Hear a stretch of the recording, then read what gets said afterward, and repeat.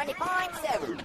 From the University of Alabama in Tuscaloosa, it is game day, but you are listening to Aspect Radio. I'm Ben Flanagan. And I'm Corey Kraft. If you're joining us for the first time, we are the Capstone's only movie talk show, broadcasting every Saturday at 9 a.m., and we are happy to have you join us on this, the first day of the Alabama Crimson Tide football season. We'll be discussing the filmmaker Robert Rodriguez and give you our top 5 George Clooney performances later in the show. But first, in the spirit of the film we're about to review, I suggest we talk softly, uneasily look over our shoulders, and take long, pregnant pauses in between lines. You're American. I say, a working vacation. You have the hands of a craftsman. You are good with machines. I do what I'm good at. You have done much sinning. All men are sinners. Everything I've done, I've had good cause to do. You have a secret.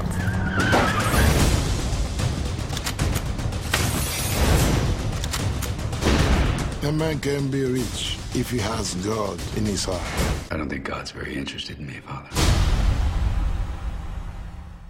That's right. We're talking about the very quiet new sort of thriller starring George Clooney, The American. Directed by Anton Corbijn, and I had to look up how to pronounce that name. Best known for his music videos and his debut film, 2007's Joy Division biopic Control, The American is a sparse, I would say, Spartan thriller about a solitary hitman played by Clooney who travels to a small town in Italy to lay low after a failed attempt on his life. During his time there, he is contracted for one last job, to build a high-powered rifle for another assassin, played by Thekla Bruton of In Bruges, which will be used to take out an unknown target. During his time there, he bonds, if he can be said to bond with anyone, with a local priest and a prostitute, but a lifetime of mistrust and paranoia seems to be creeping up on this increasingly haunted hitman. This sounds like a setup for any number of anonymous action films, but Corbijn and his star appear to be reaching for something more subtle and internal, and, dare I say it, European. Now, Ben, there's no question that the conventional marketing for The American makes it look like a far more action-oriented picture than this quiet character study ultimately is. But knowing Clooney's track record of bucking convention and aiming for the highbrow, almost old-school filmmaking tactics he always does, with both in his own films and with his collaborators, what expectations did you have going into this film, and were they met, or did you find yourself hoping for something to get the blood pumping a little more? Well, I think other people in my theater were definitely hoping for something like you described in your second version of The American, or supposed version, this action-packed movie starring the guy who's in Ocean's 11 and Out of Sight, maybe. But I would say it definitely met my expectations in that, as you were describing earlier, I was expecting a film starring George Clooney set in a foreign backdrop and something that might resemble a foreign film. Obviously, I'm not sure what Corbijn's nationality is. He's Dutch, and I just got a text from my fiance saying Corbijn. Corbijn? Yep. Okay, whatever. But he'll forgive us. That's exactly what we got. The name of the game in this highly deliberately subdued and morose character study is isolation, and how one man deals with the regret of accepting a lifestyle of loneliness. And many years later, after it's too late for him, I mean, this is a guy that's in his 50s, I guess, early 50s. Maybe, I'm not sure how old George Clooney is. I think that's right. Well, nearly every single shot of this movie is filled with emptiness, really, other than his character being somewhere in the composed shot. And you have these vast landscapes with Clooney's troubled runner just sort of walking through, drifting through. And I think regret is something that sort of breathes throughout this entire thing without speaking out loud, of course. This is a very quiet movie. And we know that Clooney's character works in this profession that calls for highly proficient violence, but it's never explicitly communicated that what he is doing is immoral, necessarily. That's always a blurred line throughout this movie. And we see him have these conversations with the local Italian priest about sinning, and you have these hints at how he and other characters might atone for their sins. But I think that the main thing Corbijn and Clooney, or Corbijn, excuse me, and Clooney are trying to get at here is this idea discussed by the two characters in the movie about escaping what's past or ignoring the past. And I think that that's all the main character is trying to do, and what we might gather is his last job. But sooner or later, in this line of work, you can't really ignore or escape the past. And this film, rather, to me, gracefully tells this man's story with almost no dialogue, and what is largely a physical and expressive performance from Clooney, who has to carry this entire thing by himself, and I think he does it quite well. Yeah, that's well put. I think Clooney's performance here reminds me of another highly praised, very internal performance from earlier this year, Tahar Ramin's lead performance in A Prophet. They do a whole lot in expressing their character's inner turmoil with very little actual dialogue or action. I mean, Clooney's performance here is very, very responsive. He just takes in his surroundings. And, for a movie about a hitman that's ostensibly a thriller, the hitman doesn't really do very much, which I found endlessly fascinating, though, given Clooney's performance here. Yeah, and obviously the Italian countryside and these small towns, they provide this gorgeous backdrop for this, and the film doesn't lack much technically, especially thanks to these just neatly composed shots and this overall camera work from Martin Roux. I hope I'm pronouncing that right. And he shot Cordain's debut film, Control, which is another excellently shot, excellently composed film. And Cordain actually comes from not only a music video background, but he is a noted photographer as well. He's had a lot of success in that realm. You can tell, too. I mean, this film is very, very neatly shot and very neatly composed. Absolutely. And we're going to talk about, I think, more of what we liked about this movie, but just quickly, what's missing for me here with The American is the depth of what is a criminally simple plot, which isn't something that I necessarily dock the movie for. Simplicity, to me, is so often what films fail to accomplish. And I like that we don't get much here because we don't really need it, but so much of this film's stakes are internal. They are. Right. And you have a man wrestling with demons that figuratively and quite literally come back to haunt him. And I think that it even maintains a pretty suspenseful edge and fluidity throughout. I was never bored at all during The American. And plenty of people in my audience definitely were. I had 2 walkouts. And in the first hour of the movie, I kid you not, Corey, I heard loud snoring from a rather tired gentleman a few rows down from me. And it was a late showing. Right. So, well, that's a shame. And I will say I was never bored by this either. And in fact, in the last 40 minutes or so, I was really, really caught into it. I was, just as tense and nervous, I think, as Clooney's character at some points, particularly late in the film, suspicious meeting with his prostitute friend, which sort of had me on edge the whole time. So it milks what little suspense, I guess, can be found here for all it's worth, and it ends up being quite effective.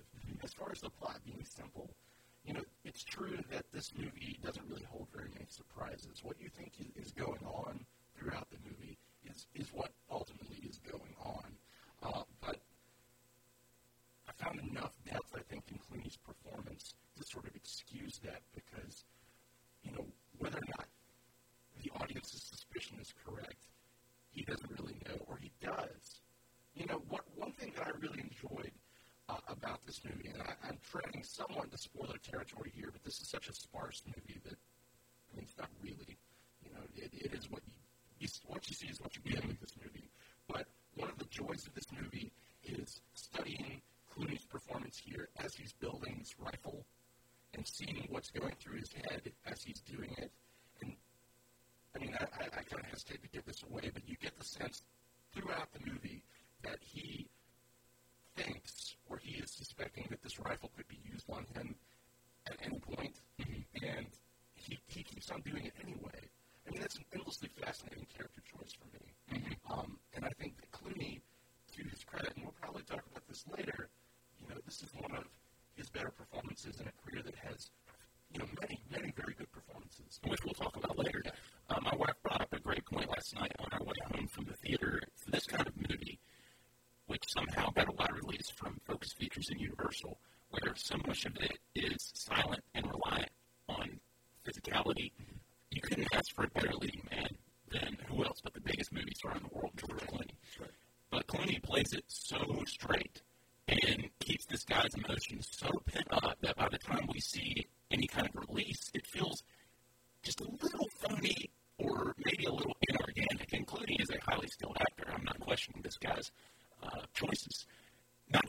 he goes from one extreme to the other either, but I really wanted to feel the emotions of somebody who hasn't shown any for an entire film or most of his life, and not just see them, but for the most part, I really do totally buy Clooney here. Yeah, it's a cold picture. There's no questioning that. But the few times that he does show emotion, particularly near the film, were for me very effective. I don't think this is perfect either. I think I had a great time watching it. I think it is a movie that will deepen on repeat viewings. But I kind of took issue with the subplot with the priest a little bit because I'm not really sure what they were going for there. It didn't really come together with the main plot or really any of the themes it was exploring in a way that was convincing to me. And also, for such a straightforward picture, there is this sort of thudding symbolism that I don't want to talk about too much that didn't work for me at all. And it was kind of regrettable. But other than that, I think that Clooney carries this film in such a way. This is a star-powered film. I don't want to show my hand, considering what we're going to get into later. But I think he's great in this movie. I think this is an almost great movie itself, and I'm looking forward to see what Anton Corbijn does in the future. Absolutely, and honestly, the film is really, for me, at its best when there isn't any dialogue at all. And there isn't really much of it at all. And I hate to simplify it to this, but a lot of the dialogue felt a tad corny and rushed at times, and the performances certainly didn't enhance or benefit from that. But I also thought that the score was a little ho-hum, mostly barring a few strong piano cues towards the end, especially. But the strengths are really the visuals, physical performances, and the themes that this movie gets at. And even from the start, in that thrilling opening sequence where this movie, it starts with a bang. It really does, quite literally, Corey. You really start to appreciate having somebody in your life, too, don't you, as you're watching this movie? Because really what this film is getting at, like I said before, is isolation and loneliness. I thought that the sound was also very good in this movie because you have all of these moments where Clooney is in his hotel room or wherever he's staying and he's putting together the rifle or bringing things back home, and you just kind of have these sounds of being by yourself. You can hear every single little thing around you, and you pay very close attention to that. And yes, in Clooney's eyes and in his face, you do see that he's tired of this, and he wishes that he could share something with somebody. Right. And what's great about the opening scene is, it sort of emphasizes how he is unable to do that, what happens when he tries, which is, that opening scene haunts the rest of the movie in a big way. But I agree with you about the sound. I wonder if so many silent scenes are why a mainstream audience would have such a hard time connecting with this movie. I don't want to stereotype here because I think that if you go into this movie with an open mind, you'll find a lot to like, but this is not a conventional Hollywood thriller. There are long pauses. There are long scenes of silence that just depend on Clooney's reaction and what you see going on his face and in his body, as he's internalizing what's happening. So it's hardly conventional. But Clooney is a star who's not really known for doing conventional these days. You would expect, apart from his odd crowd pleaser here and there, audiences to be accustomed to him sort of bucking convention by this point. Surely. Absolutely. With what he directs and what he stars in.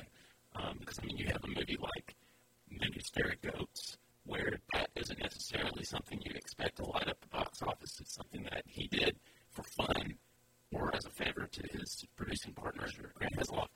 But I respect Clooney in that he likes to take chances. He really does, and he doesn't really have to at this point. But he's in a position where he can make whatever he wants. And if he wants to make this movie where he plays this hitman, this rather dapper hitman in, I guess, his home away from home in Italy, then that's fine by me because we rarely get movies like this out in the theaters released by studios, and that's fine with me. I think that this is a strong movie. It's one of the stronger of the year so far, and like you said, I look forward to whatever Corbijn has to offer in the future, and I look forward to putting Control at the top of your night. Now, it's a movie about Joy Division, right? It's Ian Curtis, the lead singer of Joy Division, sort of biopic with a great performance from Samantha Morton. I can't definitely will. And just before we end things here with The American, we should point out that I think even though Clooney is the only name in this movie, you do get strong supporting performances. I think especially from Clara, the prostitute that he befriends, and I don't know her name at this point. It looks like it's Violante Placido. Pardon the mispronunciation. And while she might distract you at times with her off-nakedness throughout the movie, I think that it's a very charming performance and one that cuts his character down to size. A bit of trivia about that actress. She's the daughter of the woman who plays Michael Corleone's Sicilian wife in The Godfather. That makes a lot of sense now. No, but I did like her a lot. She's good. She's very good. I hope she gets cast in more movies because she had a strong screen presence for an unknown. Yeah, she's very, very good. Definitely. So The American is playing nationwide and in Tuscaloosa, Top Hollywood 16. Sounds like Corey and I both liked it. When we come back, we will talk about Robert Rodriguez's latest exercise in goofing off behind the camera. Plus, we'll offer up our top 5 George Clooney performances. This is Aspect Radio. Please do stick around. 90.7. Welcome back to Aspect Radio with Ben Flanagan. I'm Corey Kraft. Before we wander back into the realm of Clooney, we want to quickly touch on director Robert Rodriguez's newest film, Machete, which he initially introduced as a fake trailer as part of his and Quentin Tarantino's exploitation experiment, Grindhouse. Well, despite the poor box office take of Grindhouse, Rodriguez always talked about bringing Machete to the big screen, and he's made good on that threat as of yesterday's release of the feature-length film. Starring Danny Trejo as the titular ex-federale seeking revenge, Machete is exactly what I've come to expect of Rodriguez lately: stylized nonsense, with a tongue planted so firmly in cheek you leave the theater wondering if you've actually seen the movie at all.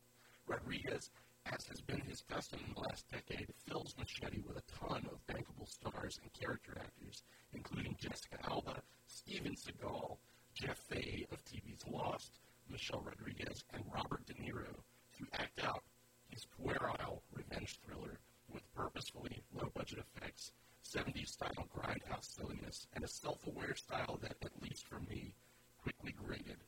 Now, Ben, I know you haven't seen this movie, but I personally would love to see Rodriguez go back to making real movies, not, as our mutual friend Matt Scalisi put it, constant winks to the audience. Well, and it doesn't get as bankable as Jeff Fahey, Corey. I had the character actor. Right. I could cover Jeff Fahey. Everybody else is somewhat bankable. I'd say I still kind of want to see this movie, and Jeff Fahey is actually one of the biggest reasons why. It's the best part of it. Is he really? Yeah, That doesn't surprise me whatsoever. Corey, while there's plenty to like about a lot of what Rodriguez has done so far, I would single out 5 movies, those being El Mariachi, Desperado, From Dusk Till Dawn, Sin City, and Planet Terror, which was part of Grindhouse. I think those are all fun movies, and a few of them are even good. I think Sin City is probably overall his greatest achievement as a filmmaker. Probably. But I just don't think that we can thrust Robert Rodriguez into that elite category of contemporary filmmakers. But really, nobody can deny that this guy's got talent. He really does. He can make movies. He's skilled. He's driven, extremely gifted technically as an editor and photographer. He often does both for his movies. And obviously somebody who high-level actors, many of whom you just mentioned, and you'll see him in his past movies, and other filmmakers like Quentin Tarantino, they want to collaborate with the guy. He might be fun to hang out with, I guess, and convince people. He might be skilled at convincing people they're going to have a great time and make a great movie. But what might impress me most about him is his knack for turning around his projects in almost a blink of an eye with these relatively low budgets, and that look like, hey, real movies from the trailers anyway. But I ask you, are you like me in thinking that Rodriguez has yet to really bottle the gifts that he does have and deliver something substantial to the art form? And in the end, do you think he is wasting his and our time? Yeah, totally. I mean, especially now. I'm not the biggest fan of Planet Terror or really anything that he's done this decade other than Sin City, which I liked a lot at the time, but now seems a bit style over substance, which I guess is true of most of his work. And I think that's a good thing, a good way to put it, style over substance. The guy is resourceful, there's no question. he can turn around a slick-looking movie shot in his backyard for all intents and purposes. I mean, Machete feels like it's shot on 3 sets. And, one is in downtown Austin, and, the whole time I'm seeing it, I'm just like, I've been there, seen that building, probably stood in that lot. But, I mean, there's nothing to it. There's nothing to it. I mean, he's not an artist, or he hasn't been lately. I mean, I think that you could make a convincing case for Desperado, and From Dusk Till Dawn is a lot of fun. Mm-hmm. But, I mean, it's just too self-aware.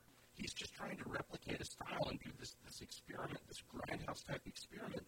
And, I get the joke, but I've heard the joke before. Let's see something else. Yeah. Yeah.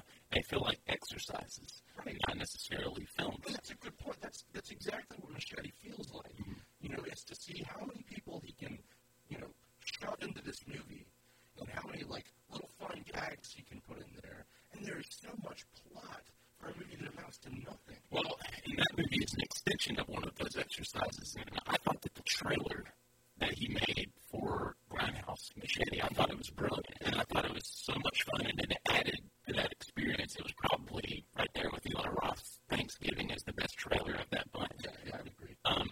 But I didn't necessarily, I guess at the time, everybody in the theater probably had a consensus thought of, I'd see that movie, just because they were having fun with it. But once Rodriguez took that reaction and said, okay, well, we're going to make a real movie out of this, I think people might have said, well, I don't think I really meant that I would see that movie. I think that I just liked what you did there, Robert. Or I don't want to see that movie if it's just going to be one long, drawn-out, hour, 45-minute long, nudge to the ribs. Mm-hmm. But so, I mean, you didn't, that feature-length version of that did not, I guess, repeat or have you re-experienced what you did with the 3-minute trailer? No. Not at all? Not really at all. And the thing is, this movie includes all of that footage, I think, from the trailer, or reshoots it in such a way that, it masks better with the new footage. And it's violent, and, I mean, it's nuts. There's a lot of, crazy Robert Rodriguez-style violence in this movie that just isn't fun. It's just not. It's because I can't take it seriously, or I can't have fun with it in a way that, feels, I don't know, like something I haven't seen before, because I've seen this before. Yeah, and to me it looks like they kept the old footage from the old trailer and maybe just took that grainy film stock filter off of it that he probably added in post-production. Yeah, with the exception of the opening scene, which does have that old, scratched up, grainy. And he just abandons that? He just abandons that, yeah. Well, I think. Maybe I just didn't notice it after a while. I kind of happened in Grindhouse. It was pretty consistent with Planet Terror from beginning to end, but you saw it in Death Proof, all these little tricks, the dirty film stock scratched up. You see that in the first 10 to 15 minutes, and then it disappears. And I think that might have been his intention. I think so. Yeah, I think Tarantino said, okay, I'll play along here for a minute, but I actually do want to make a movie that I can be proud of, and whether he is or we are, that remains, that's debatable. I do like that. Right. A lot. We've had that conversation before. Definitely. Now, I do want to say it's nice to see Danny Trejo actually get a lead role, and I can't begrudge him this, and he does well. He treads the tone that Robert Rodriguez is going for here, which is, he half self-aware and then half, him being a Charles Bronson type vigilante, and taking it totally seriously. And he does that very well. And Jeff Fahey, like I said, is a fun bad guy. Nobody else really registers. I mean, De Niro, I guess, is kind of cool just because he's De Niro and just because he seems with it. He seems in on the joke. Whether or not it's a good joke, like I said, is up. Your mileage may vary here, but I didn't think so. Well, I do still kind of want to see the movie. I don't know that I'm going to see it in theaters, and we should note here that Robert Rodriguez is listed as the co-director, right? He's a longtime editor. Right, longtime editing partner. I think that Manikis, if that's how you pronounce his name, he's been his associate editor for most of his filmography, and I think he edited his last 2 movies, Shorts and Planet Terror. I think he's the exclusive editor. So what I'm guessing here is that Rodriguez wanted to get this project off the ground. Obviously, he flat out directed what you saw in the original trailer and probably brought Manny he said, you can film most of the rest of this because this is just, for fun. And what kind of disappointed me is from the trailers, which I think are still strong. They still have that machete edge, I guess you saw in the first trailer. I thought the new stuff looked a little cheap, to be honest. And I mean, we have noted here that Robert Rodriguez tends to turn these projects around pretty fast. And when you do that sometimes, the quality of your product isn't as high. So things look very overly lit, I would say. Just not a lot of thought being put into it. And when you talk about Robert De Niro, it's good to see him having some fun here, but he's a guy that I think has just lost it. So, well, I agree with that. I've actually found that a lot of Rodriguez's work in the past decade has had that overly lit, cheap feel, particularly his last film, Shorts, which I thought was, I didn't care for it just as a film, but it didn't really look good. Well, what I respect about those movies is that he's just making those for his kids, and he has the resources to do that. I guess I can't begrudge that. But even like the movie that he produced earlier this summer, Predators, ostensibly a reboot or relaunch of that franchise, feels like it was shot in his backyard. Well, it only cost like $40 million to make. So, in a way, that's impressive, and in a way, it's sort of, I don't know, it's shortchanging the audience. Why can't a guy like Robert Rodriguez, with resources and studios behind him, be like Christopher Nolan and shoot on location every once in a while? Would it kill him? No, I just like Austin a lot. I like Austin too, but he just never wants to leave. He makes all his movies there. I think he should just direct somebody else's script.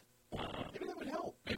But he'd probably build, these massive sets in his house for whatever movie. I can't get into that anymore. I admire it, as far as being resourceful and being able to make movies the way you want to make movies. But as an audience member, I'm not seeing anything that I like or that I'm, not used to, that I haven't seen before from him, that I haven't in a long time. His next movie is Spy Kids 4, for God's sake. Well, those movies are pretty lucrative, so he's got to make Spy Kids 4 so he can make Machete and Machete Kills and Machete Kills again. Right, and there's word that he is planning 2 sequels for this. Yeah. And given that... What's the credits say? Right. It will return. Right. I hope not.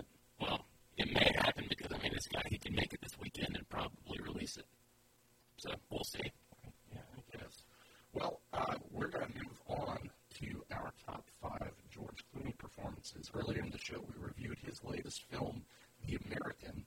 And that, seeing this movie actually got me thinking about, in the 14 years that he's sort of had a big screen career, he's not the most versatile actor in that, I describe him like Cary Grant, and I think a lot of other critics have too. He's generally playing a shade or a variation on his persona. But when he's utilized well, this is very effective. And the great thing about George Clooney, in my estimation, is that he's almost always utilized well because he has the smart, he has the acumen to find directors who know how to use him and to find scripts that know how to use him. And I think he gets the material with pretty much every single thing that he does. I would say so. And he cares about it, and he wants to fulfill whatever the director's vision is, even if that is put George Clooney himself on screen and let him read the lines. Right. So in that spirit, we're going to give our top 5 George Clooney performances. There are obviously a lot of memorable ones, he's made a lot of fun movies, a lot of very popular movies. Won an Academy Award for one of them, as a matter of fact, and I don't know if that's going to show up on one of our lists, but Ben, why don't you start with your number 5? I'll start with one of my favorite movies from last year, and that's Fantastic Mr. Fox. I thought the voice actor. Yes, I thought that he did a great job, and people might question how likable the Mr. Fox character is, but I think that Clooney's voice gives this Fox such a gravitas that I don't think anybody else could. Sure. You're so familiar with Clooney's voice at this point. It's probably considered iconic for this generation. And again, like The American, you have this performance that dominates the movie that must, I guess, carry it. And it's nice to see him reading Wes Anderson and Noah Baumbach dialogue, number 1. That's fantastic. That's a pleasure. But this is a movie that was just a joyful experience for me from beginning to end, surprisingly so, too. I didn't expect to like this movie as much as I did, and Clooney was a big part of that. And it's something that I like to revisit. I probably will revisit this for years to come now, and partially that's due to Clooney's just very smooth voice work. Absolutely, I totally agree. And you get me thinking about Anderson-Baumbach collaboration starring George Clooney in the model of the Royal Tenenbaums. Clooney playing a Gene Hackman type character in that movie. That would be terrific.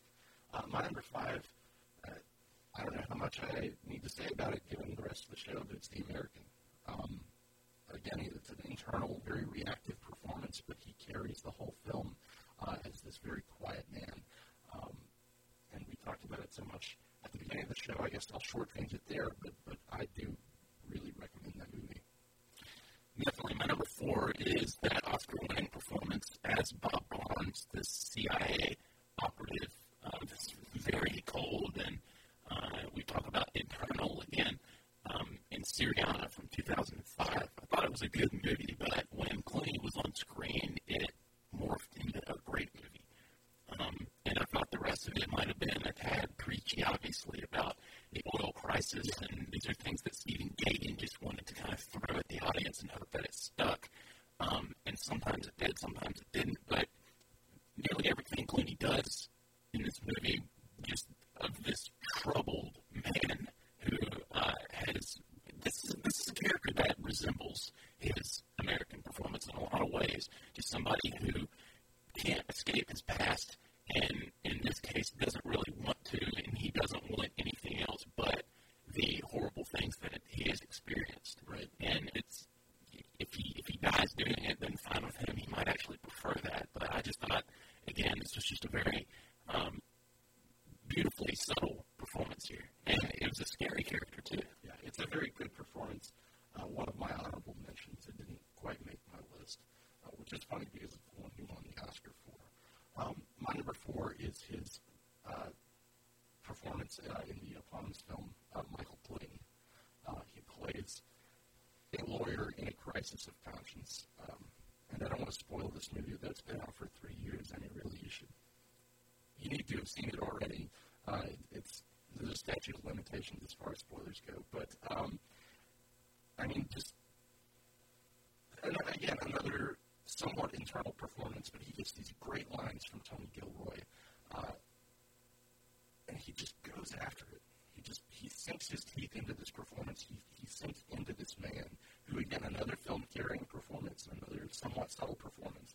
The last shot of the movie is just his face, and it somehow sums up the movie better than anything else could have. I've heard people say that Clooney puts on a clinic in subtlety, like you said, with the Michael Clayton performance. And I think that if you want to show acting students what that aspect of the art form is all about, you would just play the closing credits of Michael Clayton. Right. I mean, you would watch the movie, but you would really sort of pay very close attention to what he's doing there in the back of the taxi cab. Sure. I mean, the scene immediately before that, his confrontation with Tilda Swinton. Powerhouse. One of the best scenes of that year, and that was a great year. But, I mean, I think that scene won Tilda Swinton her Oscar, and, I mean, it certainly got him a well-deserved Academy Award nomination for that performance. I think any other year he might have won, but he was up against Daniel Day-Lewis. I mean, that was no contest now. But, I mean, if Daniel Day-Lewis had not been up there, he would have been the guy to beat.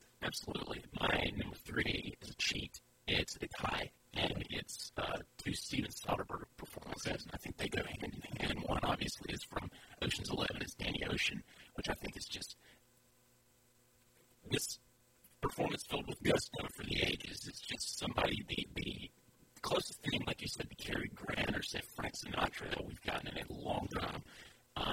He's just a guy that you trust to get the job done. Nothing bad is going to happen to this guy, and if it does, he's going to get out of it. And it's just so much fun. And the other one is Jack Foley from Out of Sight, which I think is an excellent and underrated Clooney performance. And I hope people haven't forgotten about Out of Sight as the years go by. I thought that it was one of the best movies of 1998. I watched it on TV again recently, and it still held up. It's just a lot of fun. It's got a great Scott Frank screenplay. And Yes, it does. it reintroduced Steven Soderbergh to the mainstream as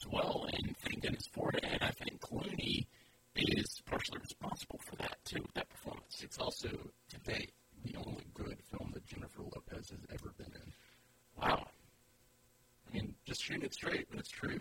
Yeah. But boy, is it a good film. I mean, it is. It's fun. It's a lot of fun. My number 3 is another Soderbergh movie. It's his very much maligned remake of Solaris, which I think lives and dies based on Clooney's performance in this movie. Trend in this list here and in his filmography. Yeah, no, I would say so. But, I mean, this is probably the most challenging movie he's ever made. It's one of the most challenging movies that Soderbergh has ever made. I can't really commit to that statement, though, given Soderbergh's penchant for bucking the mainstream in all sorts of ways. But this is another movie, another quiet, reflexive movie that inexplicably got a wide release like The American, and this one didn't do so well. A science fiction film set on a remote space station around a planet that may or may not be sentient, that is sort of, I don't know, reaching into George Clooney's character's mind or something, or maybe it's not, or maybe, who knows. It's a weird movie, but he gives this wonderful, haunted performance. The present action on the space station is sort of intercut with flashbacks with his interactions with his wife, played by Natasha McElhone. And, I mean, that's just wonderfully sensitive work all throughout. And then I just can't, I really love this movie. And I think it's a shame that it didn't really catch on, but I, saw it in the theater in 2002 with like 7 other people, 5 of whom walked out by the end of it. So, not really a surprise, I guess. And it's fun to watch him do several scenes with great actors like Viola Davis and Jeremy Davies. It's fun. It's just like deliriously twitchy performance. Very creepy. I mean, it's something you would expect from Jeremy Davies, but maybe not as effective anywhere else as it is in Solaris. But I agree with you. This actually wound up on my honorable mentions list. But I saw this on Christmas Day, actually, and I should tell this very, very quick side story. My brother thought that it would be necessary to buy advance tickets for Solaris at the Fox 12, I guess in 2002, and we were telling him, look, we're not going to need advance tickets. Nobody's going to be in this theater but us. And sure enough, he got his, and he said, y'all are going to be sorry.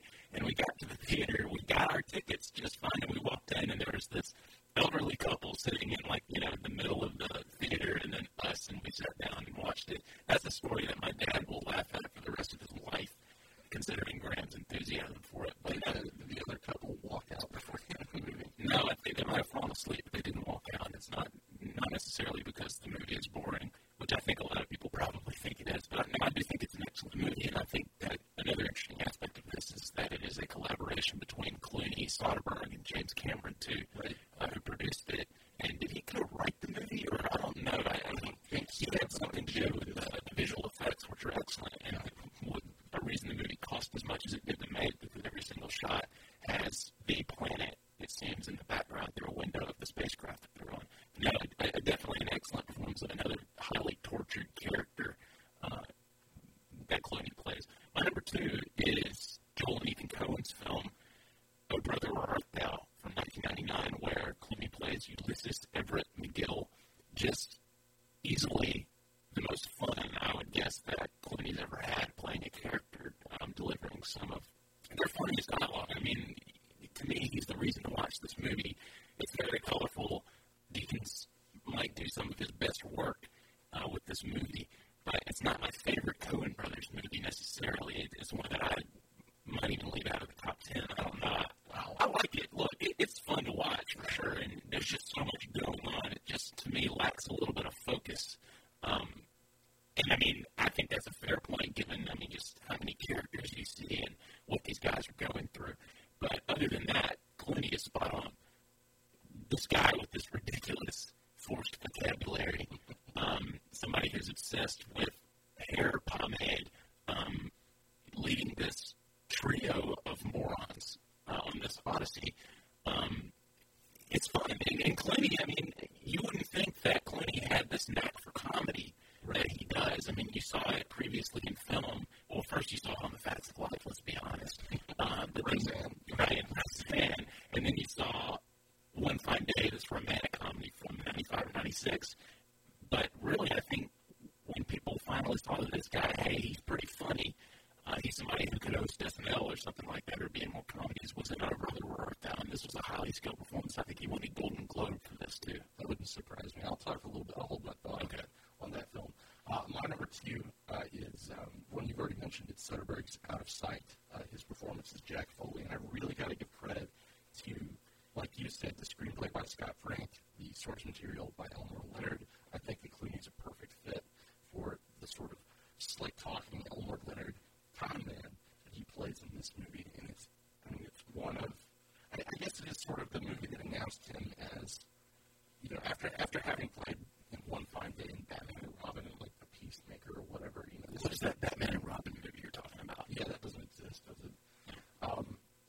But this sort of announced him as game, for serious filmmakers and for serious film fans. Mm-hmm. And it's so much fun to watch, just all the time. It remains one of my favorite Steven Soderbergh movies. I think it's as fun as Ocean's 11. I really do. I think it's right there, and it's as fun as any mainstream thriller that they might throw out there. It's fun, and I think it would hold any audience's attention. It's just that well written and performed by him and the supporting cast. And again, like you said, Jennifer Lopez, but you got guys like Steve Zahn, Brandon Manningham, and Don Cheadle too. Albert Brooks. Right, Albert Brooks is great, and Clooney plays off of all of them beautifully. Yeah, he does. And getting to my number one, I think that this might be quite a provocative choice here. Corey, coming out of left field from 1996, directed by Robert Rodriguez. My favorite George Clooney performance is from Dusk Till Dawn. So you sort of tied in both of our topics here. I did. As Seth Gecko, this hoodlum bank robber on the lam with his brother Richie.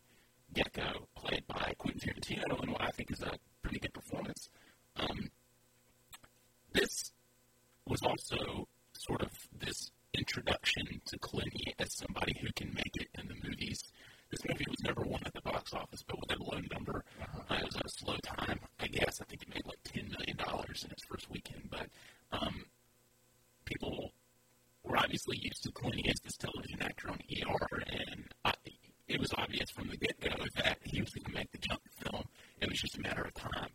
And he did it with From Dusk Till Dawn, something I doubt people expected him to do. This highly violent vampire exploitation movie. Again, we go back to that theme in Rodriguez's catalog, but I think that this is a stronger example of what Rodriguez has done in that regard, and most of the strengths come from Quentin Tarantino's script.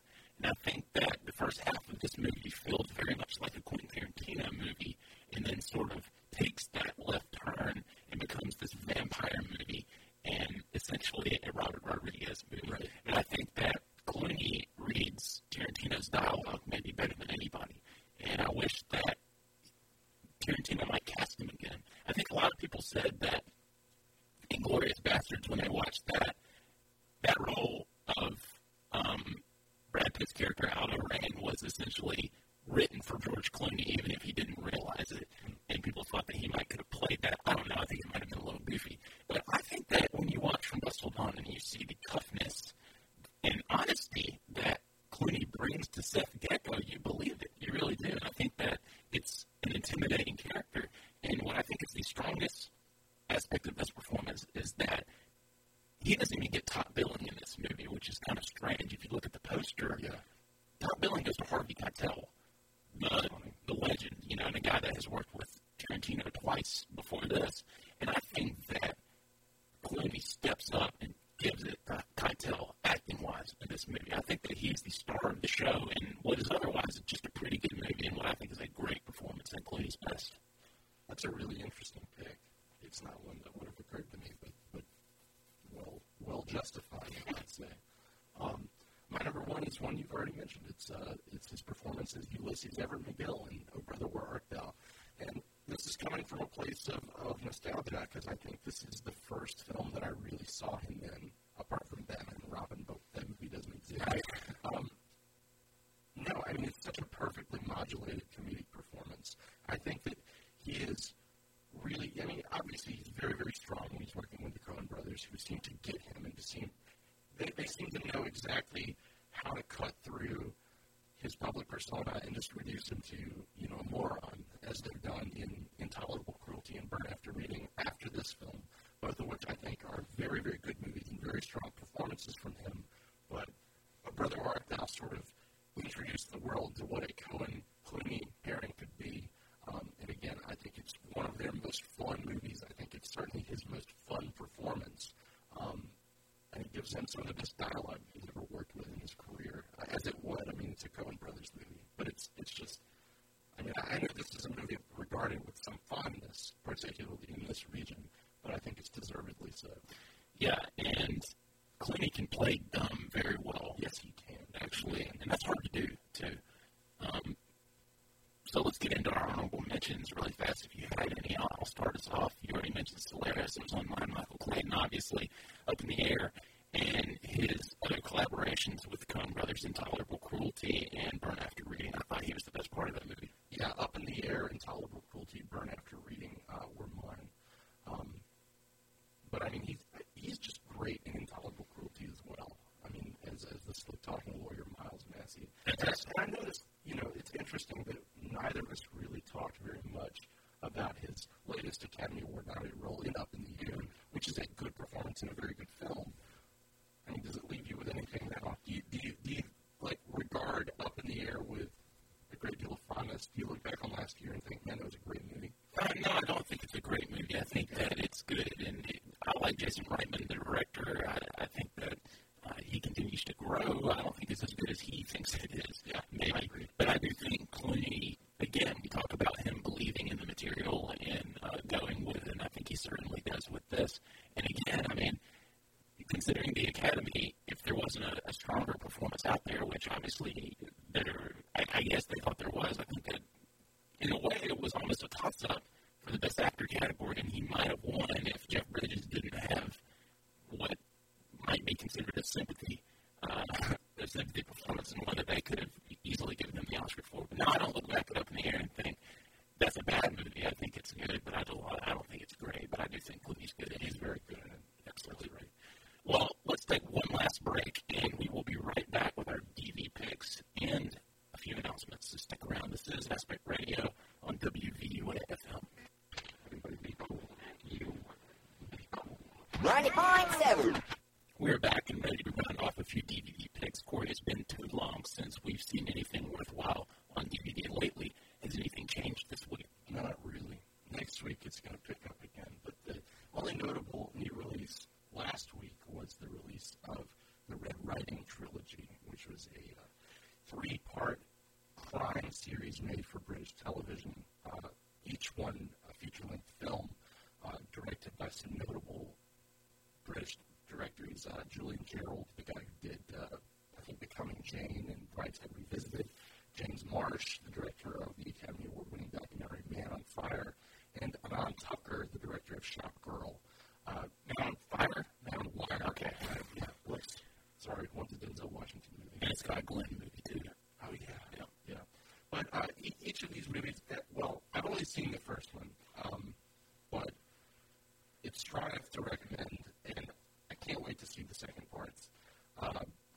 It's this epic sort of true crime inspired series that, I don't know, it's so bleak and it's so dark and it's so upsetting, but it's so compelling to watch. It reminds me a lot of, and this is one of my favorite movies, but Ben, I know you don't really much care for it. It reminds me a lot of Dan Fincher's Zodiac in the sort of oppressive, almost hopeless world that it presents. Like I said, I have not finished this yet. I have watched the first part, which I can very highly recommend, featuring a very good performance from Andrew Garfield, who has just been cast as Peter Parker in the upcoming Spider-Man reboot. And will also be in The Social Network. That's right. As Eduardo Severin. So that's really the only thing that's out on DVD right now. But next week, again, is a big week. And I have a feeling we're going to have a couple strong movies to recommend. It's just August, man. August on DVD. It's pretty bad. It's been a lull. It's kind of like spring at the theaters. Yeah. I'm going to try and follow along with our friends at Film Spotting and their Powell and Pressburger marathon. So I've got The Life and Death of Colonel Blimp from 1943, and that's the Criterion disc of that. And that's something that actually Wes Anderson has said many times is a major influence on him. Not only those filmmakers, but that film in particular. So I look forward to seeing that. I've also got the Tarsem Singh film, The Fall, from 2006. Good movie. I'm looking forward to it. I hear that there's a really great child performance in it. Very, very good. I can't wait to watch it. And visually, I hear it's pretty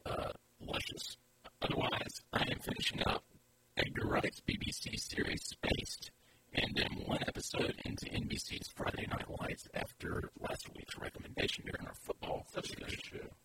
I'm looking forward to it. I mean, so far it's so good. The pilot's very, very good. Peter Berg directed the pilot, I believe. Yeah, that's right. He wrote and directed it, I think. I didn't know that. Yeah.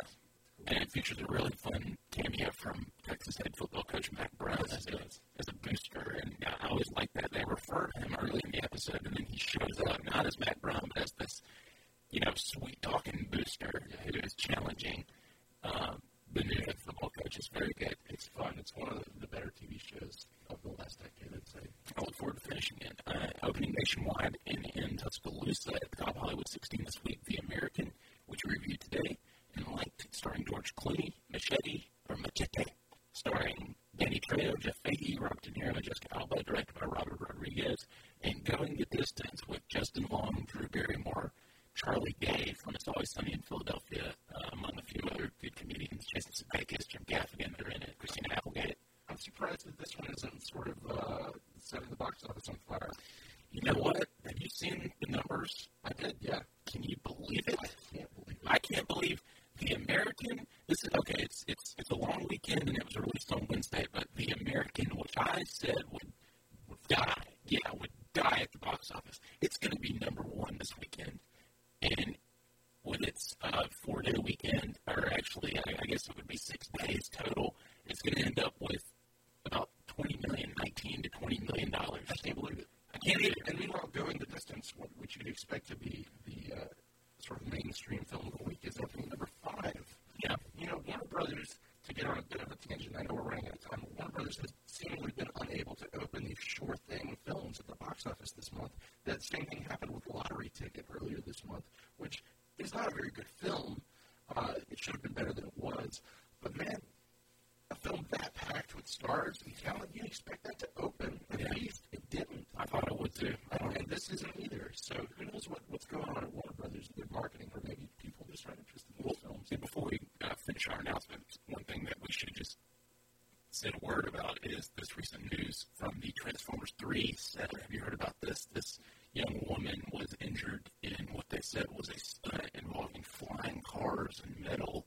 What are your thoughts on that? Have you heard about it? I haven't heard too much about it, but given the chaos that sort of always has been rumored to surround Michael Bay's sets, I mean, is anybody really surprised? Stand back on a Michael Bay set, that's what I say. I think she's 24 years old and is now in critical condition as a result of it. It's a shame. It really is, especially for a Transformers movie. This poor woman. Well, I heard that the studio has come out and said that she, I think, might have been an extra, but somebody who was not involved with the stunt. Yeah, that's what, apparently from what has been described, this was a freak accident. Yeah. Something went wildly wrong here and hit this poor woman who was not really even involved with the main action. And what's interesting is that Hollywood.com or just Deadline.com, they're reporting that the Paramount account conflicts with the police report. So it'll be interesting to see what comes out of this.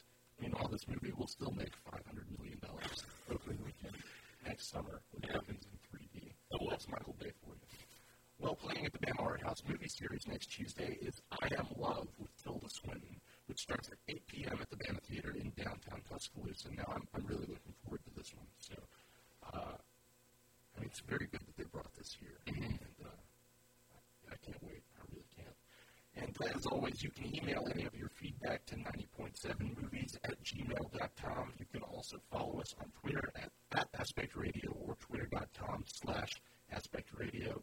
Download this and other episodes of the show on our blog at aspectradio.tumblr.com.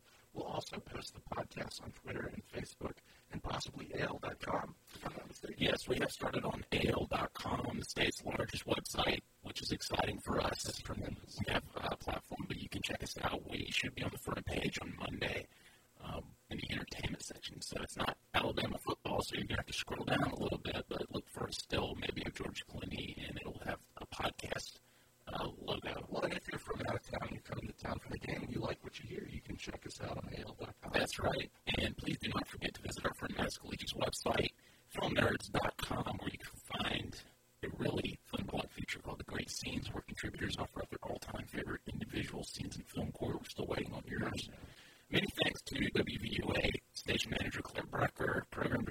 Dodson